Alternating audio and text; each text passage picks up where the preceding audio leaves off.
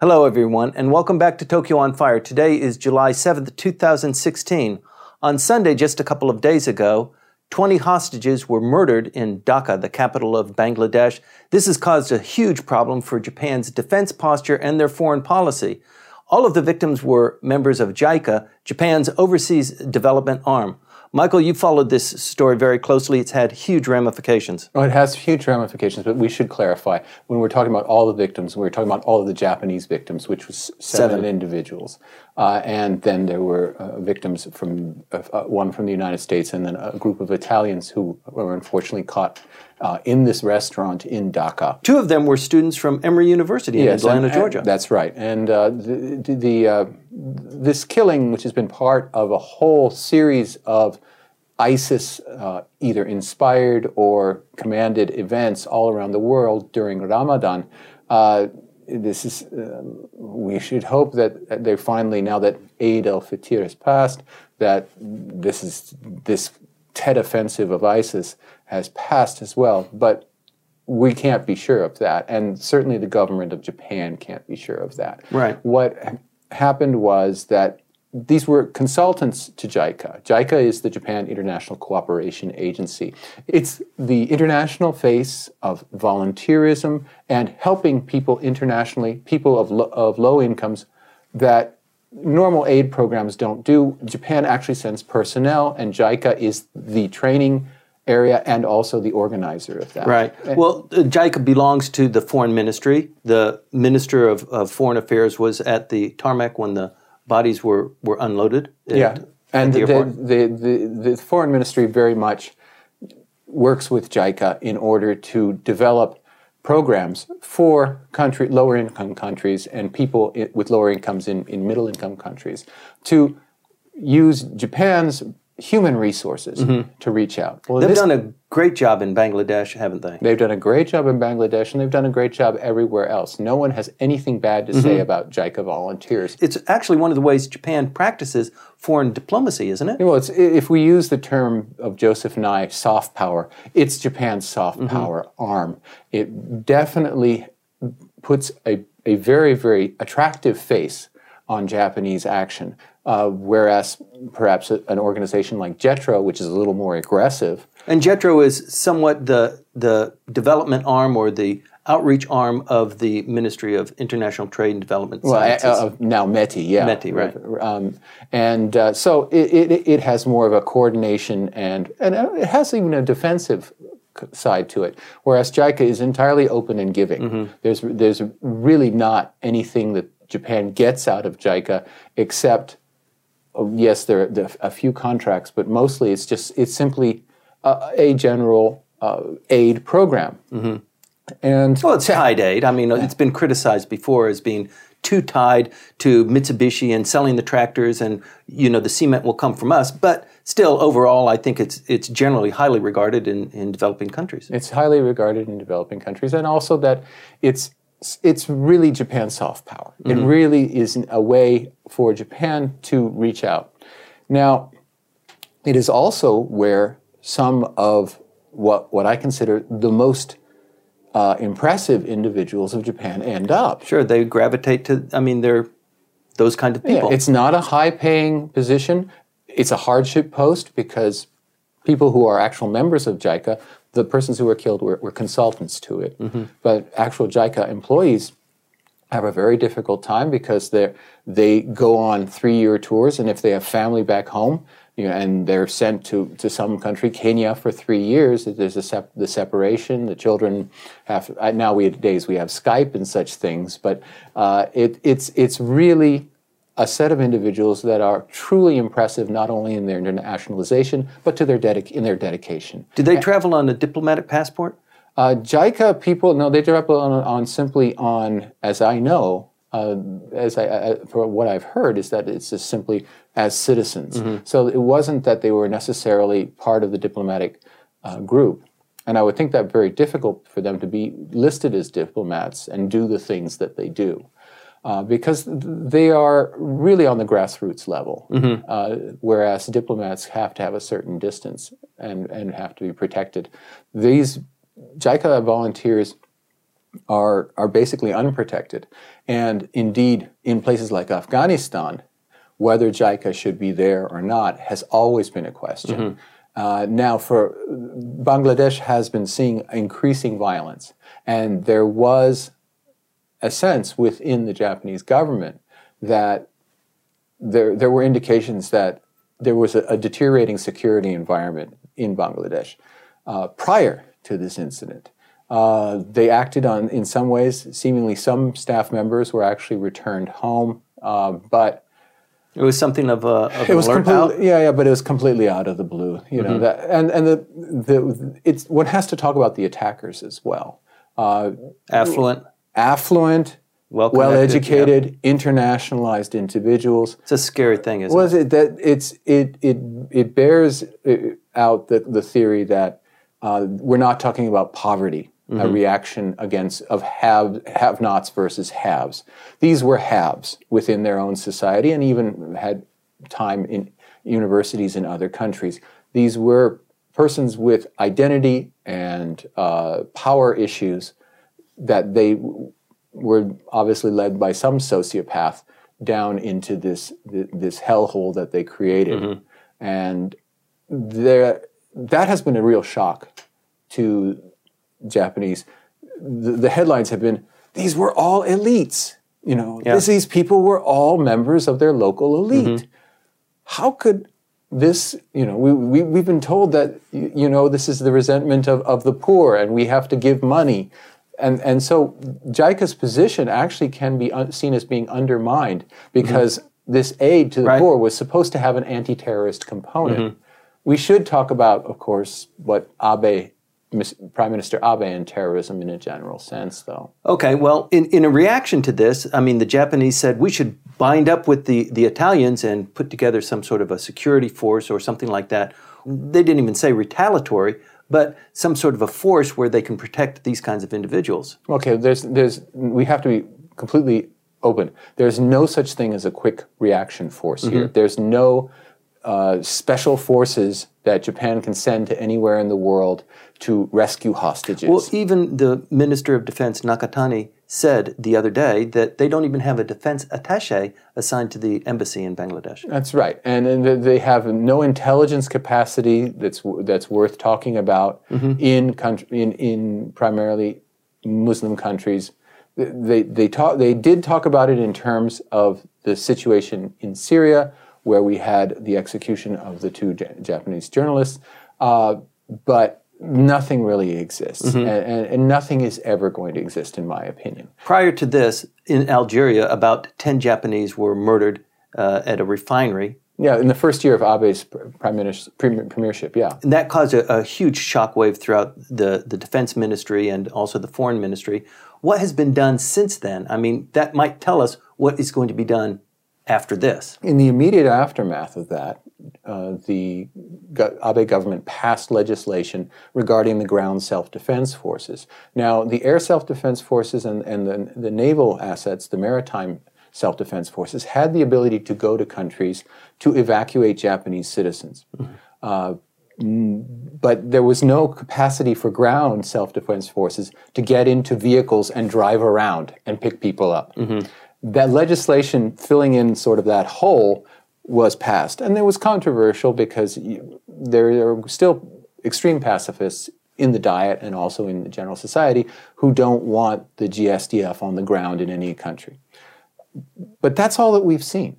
There's been nothing beyond that, and now we have the Bangladesh story. Well, the Prime Minister's office has been beefed up somewhat. Don't they now have a counterintelligence unit that's inside the Prime Minister's office as well? But they were going to do that anyway. It may have been accelerated a little bit. It might have helped in getting the legislation for the National Security Council going.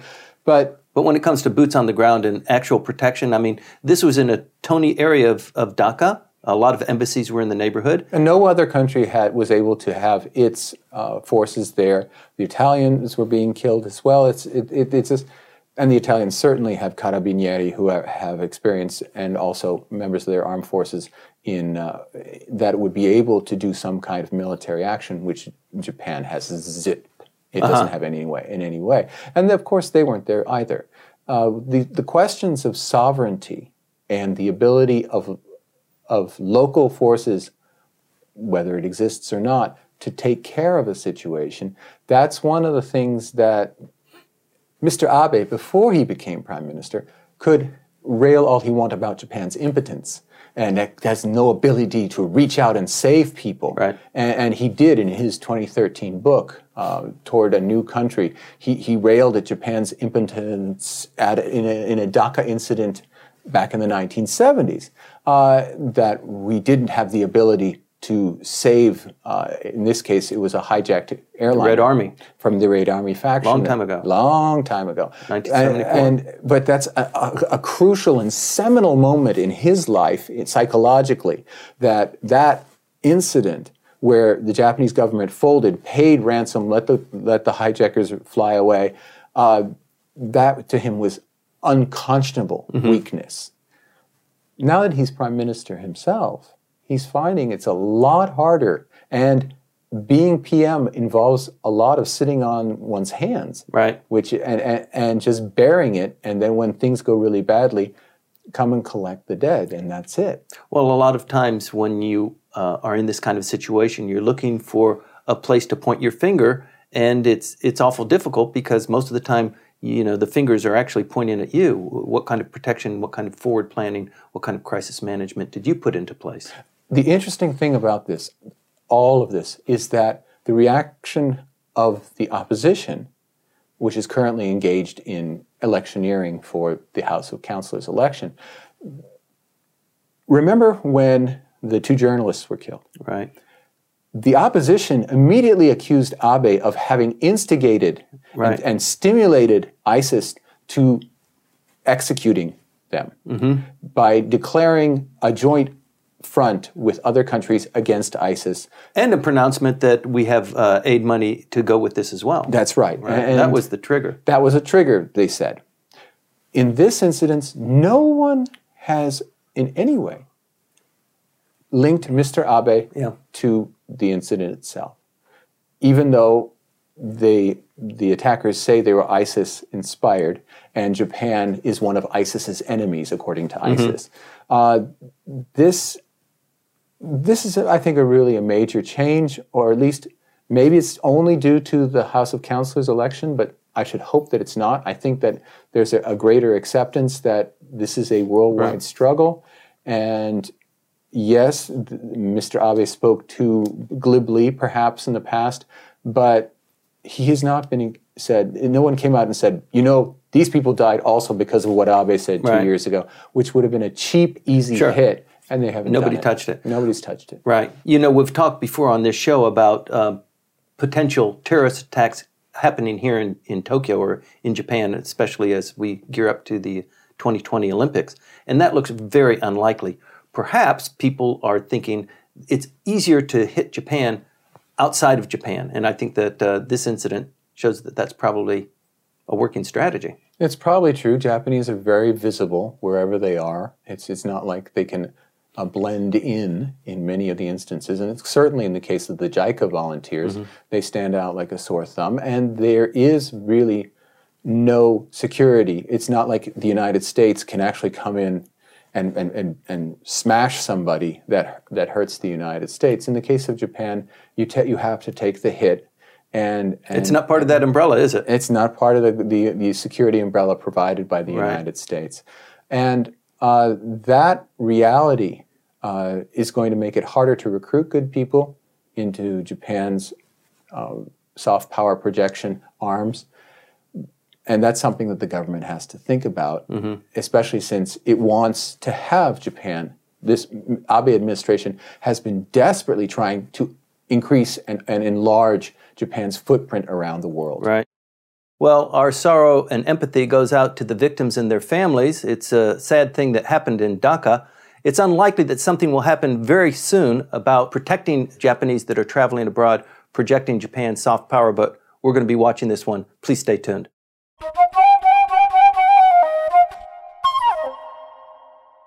Welcome back, everyone. The funniness with the election of the new Tokyo governor continues. This is really starting to spiral out of control. If you like watching how sausage is made, you want to stay tuned. Michael, what's going on now with Koike Yuriko? Well, it isn't a sausage fest, if you want to put it that way. I mean, it's Ms. Koike Yuriko. But goodness gracious, has she completely thrown everything we thought about, the structure and discipline of the LDP, thrown that in the trash bin. We thought, maybe I think even you predicted that this election for candidates, perhaps, and then the election from among the candidates was not going to be so impactful, it wasn't going to really disturb the upper house elections, and boy, has it. It's overwhelmed the upper house elections right now, at least in terms of the photogenic That's right. and shocking aspects of it. It's more fun to talk about. It is more fun to talk about because the other one's rather depressing, to be quite frank. But it's really seeing politics in action. I mean, this is really a slugfest that's going on, very quietly, very politely, but as you're watching how things are developed, how her meeting was with Nobuteru Ishihara. Yeah, it was a meeting, yeah. 15 minutes, very curt. I would like to have your endorsement, sir, so that I can run as a candidate for Tokyo governor. Yeah, and how did that go? Let me think about it. It might be a better idea if you wait until after the elections, and then we can have this discussion then, okay? And that, of course, means waiting until July the 11th. The candidacies have to be declared by July the 14th. That's a bit of a short notice, don't you think? Well, she's already lined it up. I think her posters are already being printed as we speak.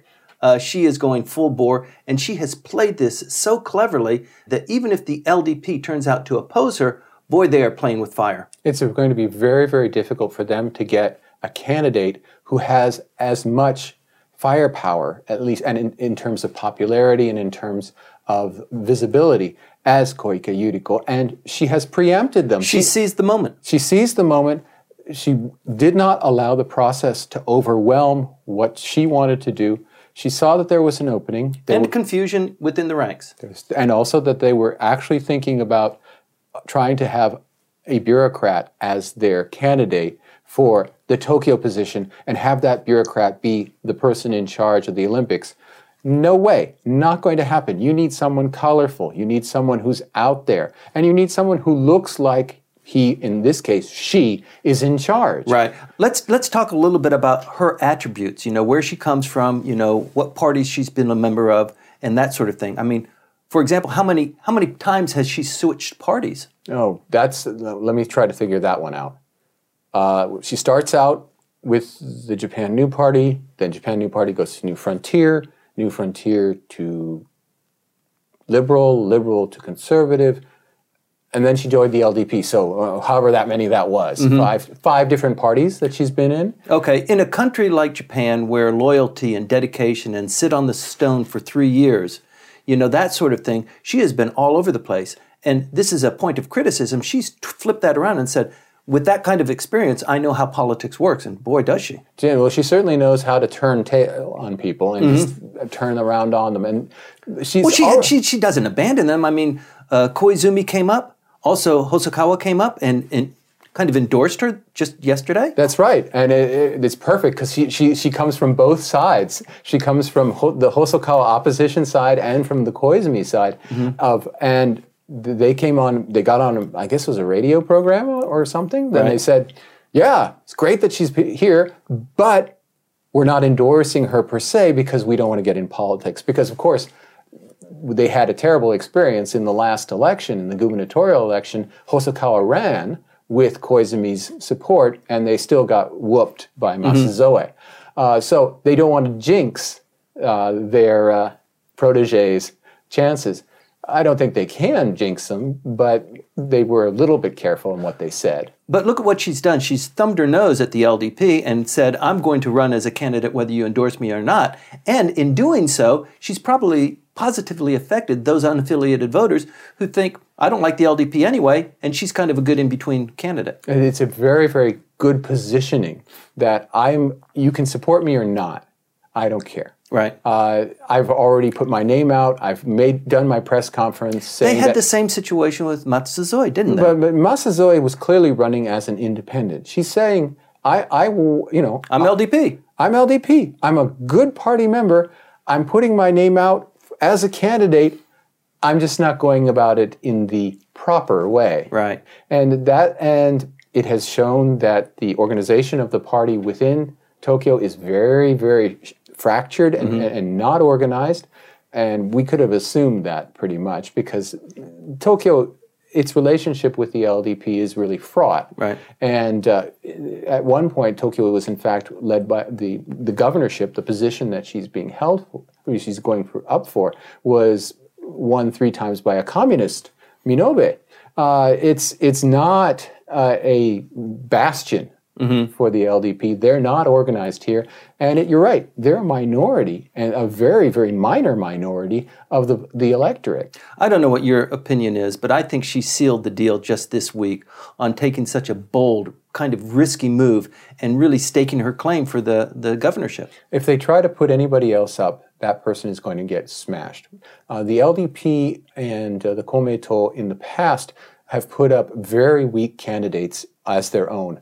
I remember the disastrous candidacy of Akashi Yasushi, who had just prior to that been the UN official who had been in charge of Yugoslavia. Oh, we know how well that went. And they still put him up as their candidate. They have not been able to generate out of their own capacities candidates that are viable. If we go back through who's been the governor for the past decade or more, we have Masazoi, who ran as an independent, and they followed in. Inose, who was the protege of Ishihara, who was a renegade LDP member. It's a position that's ripe for people who are mavericks and who are ready to take on the system. Well, the LDP has decided, let's put a bureaucrat in now. That was their first idea, and they're now modifying it. They're trying to get Masuya, who was formerly Iwate governor, to run for the post. And he's an attractive candidate. He's a very intelligent person, but he doesn't stand much of a chance against someone like Koike, who really has a presence. He's an intellectual presence, certainly, and has really shaken a lot of people's ideas about particularly what's going to happen to Japan in the future in the areas outside of Tokyo. The population crash that is destined to happen there, he put that on the political map. And the new 3 arrows of the Abe administration were based on his report, the Masuda report, that really took everyone's basic complacency and shook it and say, we are on a highway to hell on this one. He could play off of that, but then again, Tokyo is the exception. Right. It's not a place like Iwate where his prescriptions would be significant. In fact, he'd be handling the exactly opposite problem, which is that Tokyo is way too attractive and sucks the life out of the rest of the country. Now, for someone like Koike, doesn't bother her at all. Sure. And so it's going to be, I don't see that there's going to be a real viable LDP counter to Koike. So maybe she's our next governor. I believe so. We've got the election this Sunday, the 10th of July. For the House of Councilors. For the House of Councilors. 4 days later, they cut off who will be a candidate for governor. That's right. There's only 4 days there. I don't know who is going to be throwing their hat into the ring, but I think it's a foregone conclusion that whoever it is just a contender. And since it's going to be 2 weeks after a national election, we can be pretty sure that turnout is going to be abysmal. Also, the school is out. People are going into their holidays. I mean, it's the 31st of July. You cannot possibly choose another possibly worse date in terms of weather, in terms of people being around. You could maybe put something during the Obon holidays, but nobody puts elections at that time of the year. It's going to be catastrophic. And so a person like her, who has built-in name recognition, will just romp to victory, I think. Thank you, Michael. Well, with that, I think I'm going to withdraw my candidacy. Koike Yuriko is going to be the next governor of Tokyo. You heard it first here. Thank God.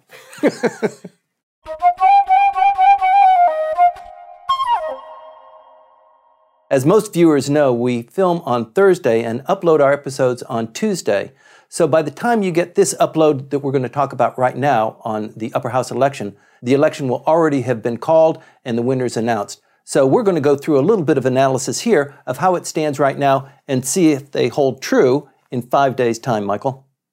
I don't know what you're going to do here, but I'll let you be in charge. Okay, well, I think there are a couple of things that people need to look out for. The LDP striving for a majority of the seats that are up for grabs, or in a coalition reaching 2/3. Okay, so we predicted that they probably wouldn't, but it looks now, right now on this Thursday, that they're going to make it if you add in the two micro parties that have been associated with them, Osaka Ishin no Kai and Nihon no Kokoro o Taisetsu ni Suru no To, the Party of Japan Kokoro. Let's not go there. Okay. But that looks like they're at this 162 line. And if that's the case, then for the Komeito, it's a nightmare. Well, the LDP, if they win 57 seats, it will be the first time that they have a majority in the upper house for the last 27 years. That's right. That's the other number, the 121 number that we were discussing the other day.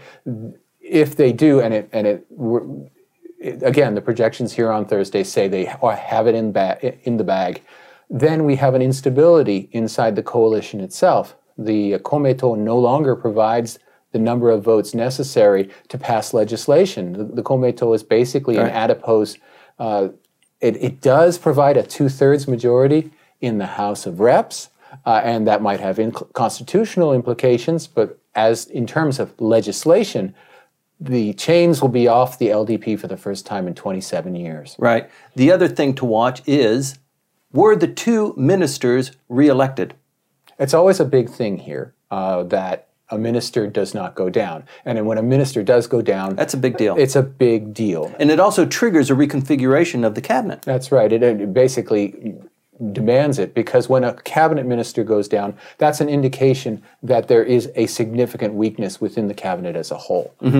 You just simply can't gloss it over with, we'll just replace so-and-so with just someone else. Well, you don't have to absolutely be a member of the parliament to be a member of the cabinet. That's right. You can bring in someone from the civilian side and have them serve. And that might be something that Mr. Abe, who has avoided doing that, might want to do if in a pinch. But I think we're looking at, after the election, a full reshuffle of the cabinet, and with some people who've been in a position for a long time going. By the way, today, the 7th, is the day that Mr. Suga becomes the longest-serving Chief Cabinet Secretary in history. How about that? That dynamic between him and the Minister of Finance just continues to go just unbridled. And he's been in charge of the bureaucracy. He's been in charge of the message for longer than anyone in history. And every day from now on, he's made this an historic cabinet and an historic prime ministership. So Mr. Abe he's going for the record too.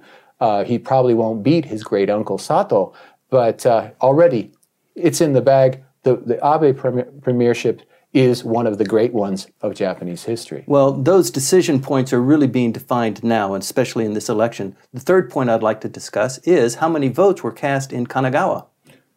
And why would that be significant? That is hugely significant because you've got Mr. Suga opposed to Mr. Aso. They have their own favorite candidates in Kanagawa. Well, the thing is about the Kanagawa...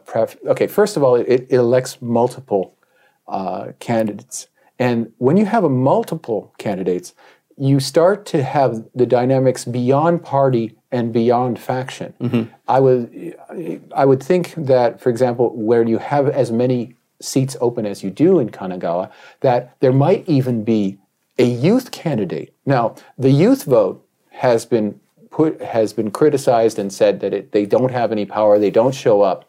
But when you have 4 or maybe 5 spaces, or in the case of Tokyo, 6, that last seat is something that can be fought over. And in Kanagawa, we have the 2 LDP candidates, but here we have a possibility of there being a dark horse. And that's what's really interesting to me about that. Not so much the infighting between the two, because I frankly think it's all for show. Well, no, here's my point, though, that if in fact there must be a cabinet reshuffle, 2 of the ministers or one of the ministers loses her position, and they need to have a new minister of state, for example. Okay? And this fight between Mr. Aso and Mr. Suga, it's divided too much of the attention of the prime minister. One of them has to go, or both of them have to go. that decision point could be how Kanagawa shakes out. I didn't think about that, but that makes sense. In terms of Aso's long-term viability, he's been a source of great comedic relief inside the cabinet, saying all kinds of funny things along the way. But let's face it, finance, he's done enough damage there, to put it mildly. And his time may be finally up. Well, I think you're right. We had an episode on the GPIF recently that talks about how much money was lost in this gamble to pay for pension funds. By changing the distribution, the weighting between government bonds and equities, mostly. There have been also foreign equities were also increased. But yes. And they pushed the date of announcing that until after the elections, and already stories are starting to leak out 5 trillion yen. Yeah, that's 5 trillion yen, and then in the next quarter as well, that there's going to be a further loss thanks to Brexit and the world markets going south after that. So yeah, whoever's going to be the one. But the thing is, GPIF, that's Koseisho, that's the Ministry of Health. Finance is not going to be affected necessarily, but certainly Mr. Aso, he's going to be taking some hits on this. He is a powerful politician. It's going to be hard to have a cabinet without him, but something obviously needs to be done there. We'll see, because the administration has been so stable and so successful. But Mr. Aso's in his 70s. There are lots of candidates who want a cabinet post. We'll see if that works out. Right. So you predict that there will be a cabinet reshuffle. There will be a cabinet reshuffle. I don't know if the Kanagawa result will affect it, because I think there are much longer structural reasons for a breakdown in the relationship between Mr. Abe, Mr. Suga, and Mr. Aso. Yes. I think they're present now, and whatever happens on July the 10th is just the cherry on top of the cake, I'm afraid. Well, I think there's a lot of pent-up frustration among members of the LDP and the other facilitating parties to have a cabinet reshuffle, because there are a lot of people that are waiting for their turn. That's right. Now, what other things do you see about the election that we should think about? So my fourth question is about Komeito. Are they going to get 7 of the 7 seats? Well, they order their people to vote in a way that makes that happen. So, yes. Let's just say a simple yes, in that they are extremely disciplined, and it won't matter that the candidacies are kind of boring, that the issues have not been discussed in a way that's stimulating. That's a problem for parties that need non-aligned voters to show up, like the Democratic Party. Right. For the Komeito, they're going to show up no matter how dull the election is, and they're going to vote for their candidates the way they were told to do so. Well, a lot of people are observing that this campaign is awful boring this year. Well, I wouldn't say that it's boring. I think it's quite fascinating in terms of the internal maneuvering that's going to have to take place after it. What hasn't happened, though, is a way of exciting people to get them to go to the polls, except for when they are part of some kind of political machine. And that does bleed a lot of the interest out. Also, the fact some people are just love two-party systems. They just think that that's the cat's meow. It's one set of ideas taking on another set of ideas. That is gone in Japanese politics, and perhaps they just don't want to accept the way it is, which is one single dominant party, and then other parties arrayed around it. Well, I think Gerald Curtis also pointed out, eminent professor on Japanese campaigning, that this campaign this year is lacking in issues. I mean, they're not talking about nuclear energy. They're not talking plenty about of issues. They have plenty of issues. I take completely opposite view on this. Okay, I'd like to hear it. Well, look, the opposition in putting together its four-party coalition has. Oops, I used the term alliance. There, its four-party alliance has come up with some basic issues, which it allies itself with the basic views of the people, which are that mess, that opposition alliance that you're talking about. Yes, that mess. Yes. That's running candidates in 32 of 32 single-member districts. They agree that nuclear power should not be in the base load calculations of Japan for the future. They have different views on how quickly they should phase out nuclear, but they're all for nuclear phase out. They all agree that the security legislation passed last year is unconstitutional. They all agree that there should not be, under Prime Minister Abe, any moves toward constitutional revision. They believe that daycare workers should be paid more. They have all these things that they agree on. And they have places in which they can fight on the level of ideas. It's just that their target is so overwhelmingly powerful. Right. It's they're trying to knock down a robot made of iron with cotton swabs. It's just not working. Yes, well, I think they're writing their campaign slogans with finger paint, because I think the cohesion there is just not, it doesn't exist, and I think the voters also see that. This cohesion that you've been describing is this thick, and after the election, what's going to happen? I think that's pure LDP propaganda. That's channeled through the Yomiuri Shimbun, saying, "Oh, they're not together. They don't have common goals. This is all very confusing to the voters." That's Yomiuri classic sycophantic. We serve the powerful crap that I simply don't believe in. What the problem is that it's so hard to vote in a district election on the base of ideas. It's so hard. Mostly personalities. It's about, who can bring the bacon back to the district. I mean, I watched the NHK program which highlighted one of these new merged districts, the Tottori Shimane district. They're suffering, aren't they? Yeah. In that, they are a marginal, parasitic part of Japan that is in no way going to be a jobs generator, no way it's ever going to be a center of political power ever again. And it has as its main fight the LDP member for Shimane, and then an outsider that the four parties are supporting, who's from Tottori. And to watch them campaigning both in their home districts and then going across the border into the other side, you can see that this joint candidacy is hopeless. It's hopeless. Yep. That person cannot promise to this impoverished parasitic prefecture, a pair of prefectures, I can bring the contracts, I can bring the subsidies, I can bring the protections from TPP. I'll fight for you. I will fight for you. He can say that, but everybody listening says, no, you don't have it, man. You can't give us anything. And they're going to vote with their heads, and they're going to vote with their wallets, and they're going to go for the LDP. And you can see that nationwide. Okay, one of the other, I think, barometers is who gets Mie Prefecture. That's true. But Mie Prefecture is the one place that Okada Katsuya seems to care about. Right. The rest of the country, he's sort of already shrugged his shoulders, say, I'm going to lose, and if we lose very big, I won't put my name out to be the leader of the party. Oh, that's really reassuring. That's kind of... But he says, I will definitely quit if we lose in Mie, my home prefecture. Oh, clap, clap, clap. I'm very impressed by your determination. Right. Well, he is the leader of the largest opposition party, and you would think that he has a little bit more guts and a little bit more charisma, but he isn't really coming home with the goods there. If he cannot help a two-term incumbent survive in his own home prefecture, of course he should not be head of the DP. He has nothing. He has nothing to offer.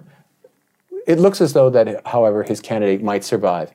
Whether that's going to in any way change the outcome nationwide, meaning the DP is going to get smashed. Do they continue with Okada? I don't think so.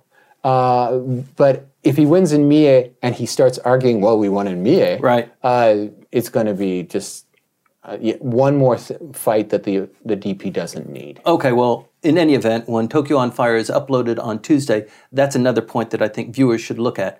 Who won in Mie? And is Mr. Okada going to resign from the party leadership? The Michael Chuchek faction of this particular group says yes. Okay. And the last point that I'd like to bring up for your opinion and consideration, for my education, please, is, tell me. Does the LDP in a coalition reach 2/3, and who cares? Does it matter? I think, well, based on what we see here on Thursday, that when this goes up on Tuesday, they will have... It's a coin toss. I think they're pretty close to it. All of the major news organizations that are doing projections, Kyodo yesterday and Nikkei as well. They're predicting it. They're predicting it, right. And they've got a really good sense of what's going on the ground all over the country. Sure. But Michael, who cares? What happens if they get that? I mean, all that does is it excites the population to think they're going to change the Constitution, but that's not necessarily a given. Oh, it is necessarily a given. Since 1955, the charter of the LDP says, we are the party of constitutional revision. It has never had the votes in both houses of the Diet to do that revision. Mm-hmm.